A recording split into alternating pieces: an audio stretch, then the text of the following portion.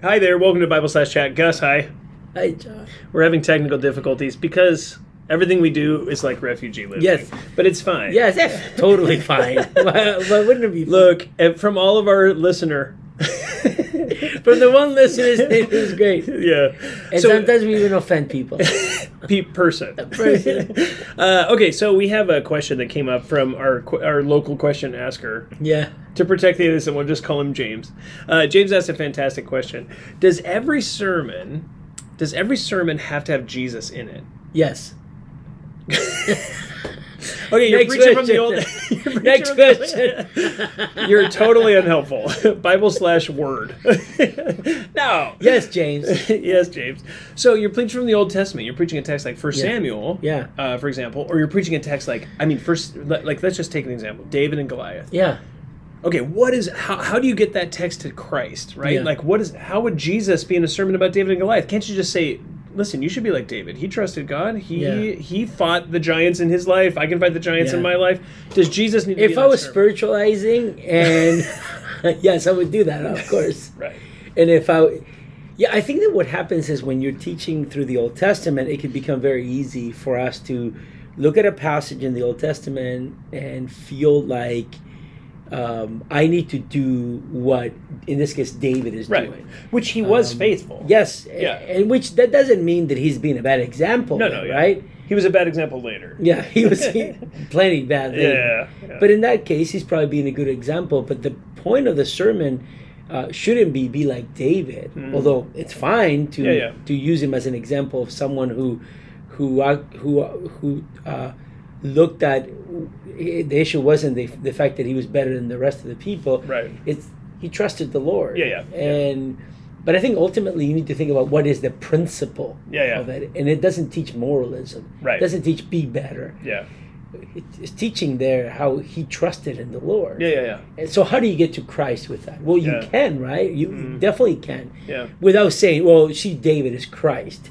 Yeah. And Satan is actually Goliath. Yeah, that's the fast turn, right? Yeah. We wouldn't do that. No. Yeah. So that would be David is Jesus. Yeah. Satan is Goliath. Yeah. He cuts off his head. Yeah. It all works together. Yeah. We're good. Yeah. Wait, come on.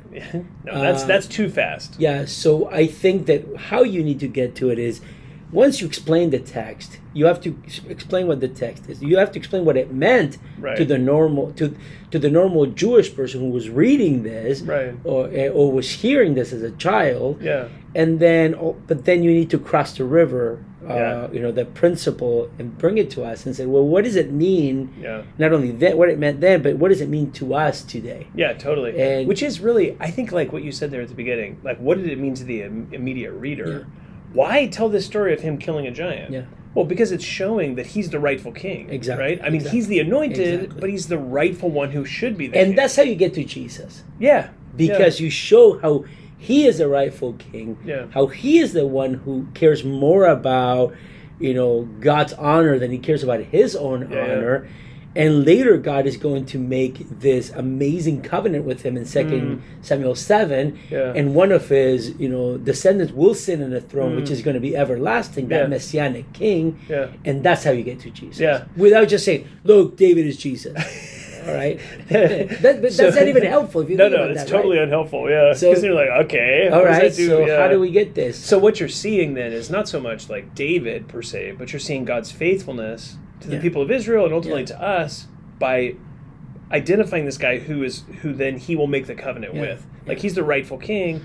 He's the one from whom will come the Messiah. Yeah. And like we're seeing him identified. That's super helpful. So that kind of an interpretation, you do get to Christ. Yeah. You move toward Christ through the covenant, through the promises, through the faithfulness of God. Not through David, and not just by like shortchanging the text and saying David is Jesus. Well, because then what you're doing is what you're saying is it doesn't matter what this text means. Yeah. Or meant to the Old Testament saint. It matters what it means to me. Yeah. So what is the difference between saying that to saying, hey, Acts 2 says, talks about Pentecost, so I'm going to talk about our church. Yeah. Instead of just saying, no, what does it mean then? Yeah. So it could very well lead to spiritualizing the text, principalizing the text, moralizing the text, instead of looking at what was the point. Like you said, the point was to to show that David was the legitimate king of Israel, and later on, God was going to raise one of David's, sons to be the Messianic king. The legitimate king. Yeah. In many ways, I mean, that's which to me I think is doing justice to the text itself. Yeah. Because the text doesn't say David is the Messiah. Yeah. It doesn't say Goliath is Satan. It doesn't, and we don't want to preach it like a rabbi, like, oh, here's the, So what it does show is David deserves that kingly place because he does love God, and from his loins will come the one who will ultimately be the one who truly deserves the kingship. Yeah, and I wouldn't just go 1-to-1. Well, because David did this, Jesus is going to do this. No. I don't see that happening either. So again, it's more about his role. Exactly. Yeah. Exactly. So this is super helpful. So let's take that. That was an example, but let's principialize that. So with enough work, would you say that you can always find God's purposes that lead to Christ, as opposed to just like a 1-to-1 connection? Yeah, I think so. Not long ago, we were looking at a passage. We tend to do this. We tend to spiritualize a passage, right? So there's that passage when you're looking at Isaiah and Jesus, and he's talking about how you shouldn't be afraid that when you're going through the water. Just that passage that is constantly on those nice plates that you put. It's very you send that to someone. You're writing a thank you card, and you're writing that passage. But really, what you're doing is shortchanging scripture there, because that's not speaking of John Buck. Right. What he's speaking usually about Israel. And because it's speaking about Israel, then you can see, well, that's God's faithfulness right there. It has nothing to do with you having a tough time teaching physics. Right. Sorry. Why are you mocking me right now? Not physics. Young adults. Whatever. But what it does, he is talking about God being faithful. Yeah. And when I look at that, and I think of, for example, a passage that we've left, a ton, Jeremiah, right? Yeah. And God has good plans for you, not plans of evil. I mean, he's talking right there to Israel, who is captive, and he's telling them, look, I'm going to bring you back. That speaks of God's faithfulness to the covenant. And what we should see is how God is being faithful, and not just say, hey, that myopic way of looking at things. It's about me. Yeah, God has got good plans, for me, and then which is true. He does have good plans for us. But I wouldn't go to that passage. Yeah, right? And even in that context, he says, I wanted to bless you, and you wouldn't.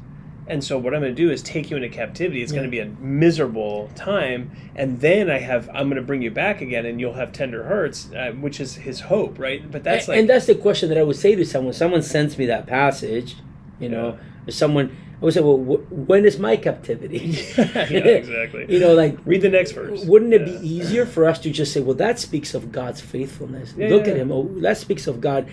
And that would be the principle to us. And that's even more glorious than just to say he's got good thoughts for you. Yeah. I can go to another passage to say that in the New Testament. Yeah, totally. Because then we're fixing our eyes on God and not on our circumstance. Yeah. Like, God has good plans for me. My focus is on the circumstance, not on God. He actually is faithful to me, even if what I see appears to not look like good plans. Yeah.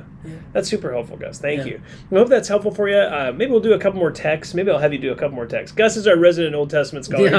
He did way better in Hebrew than I did. My Hebrew is very rough, but his is strong. So we may do a couple other texts. Maybe we'll have you exegete a couple passages and apply them a little bit. So that'd be great. Come on, you're fine. Anyway, you're fine. Hope that's helpful. It's fine. You'll do what you're told. Yeah.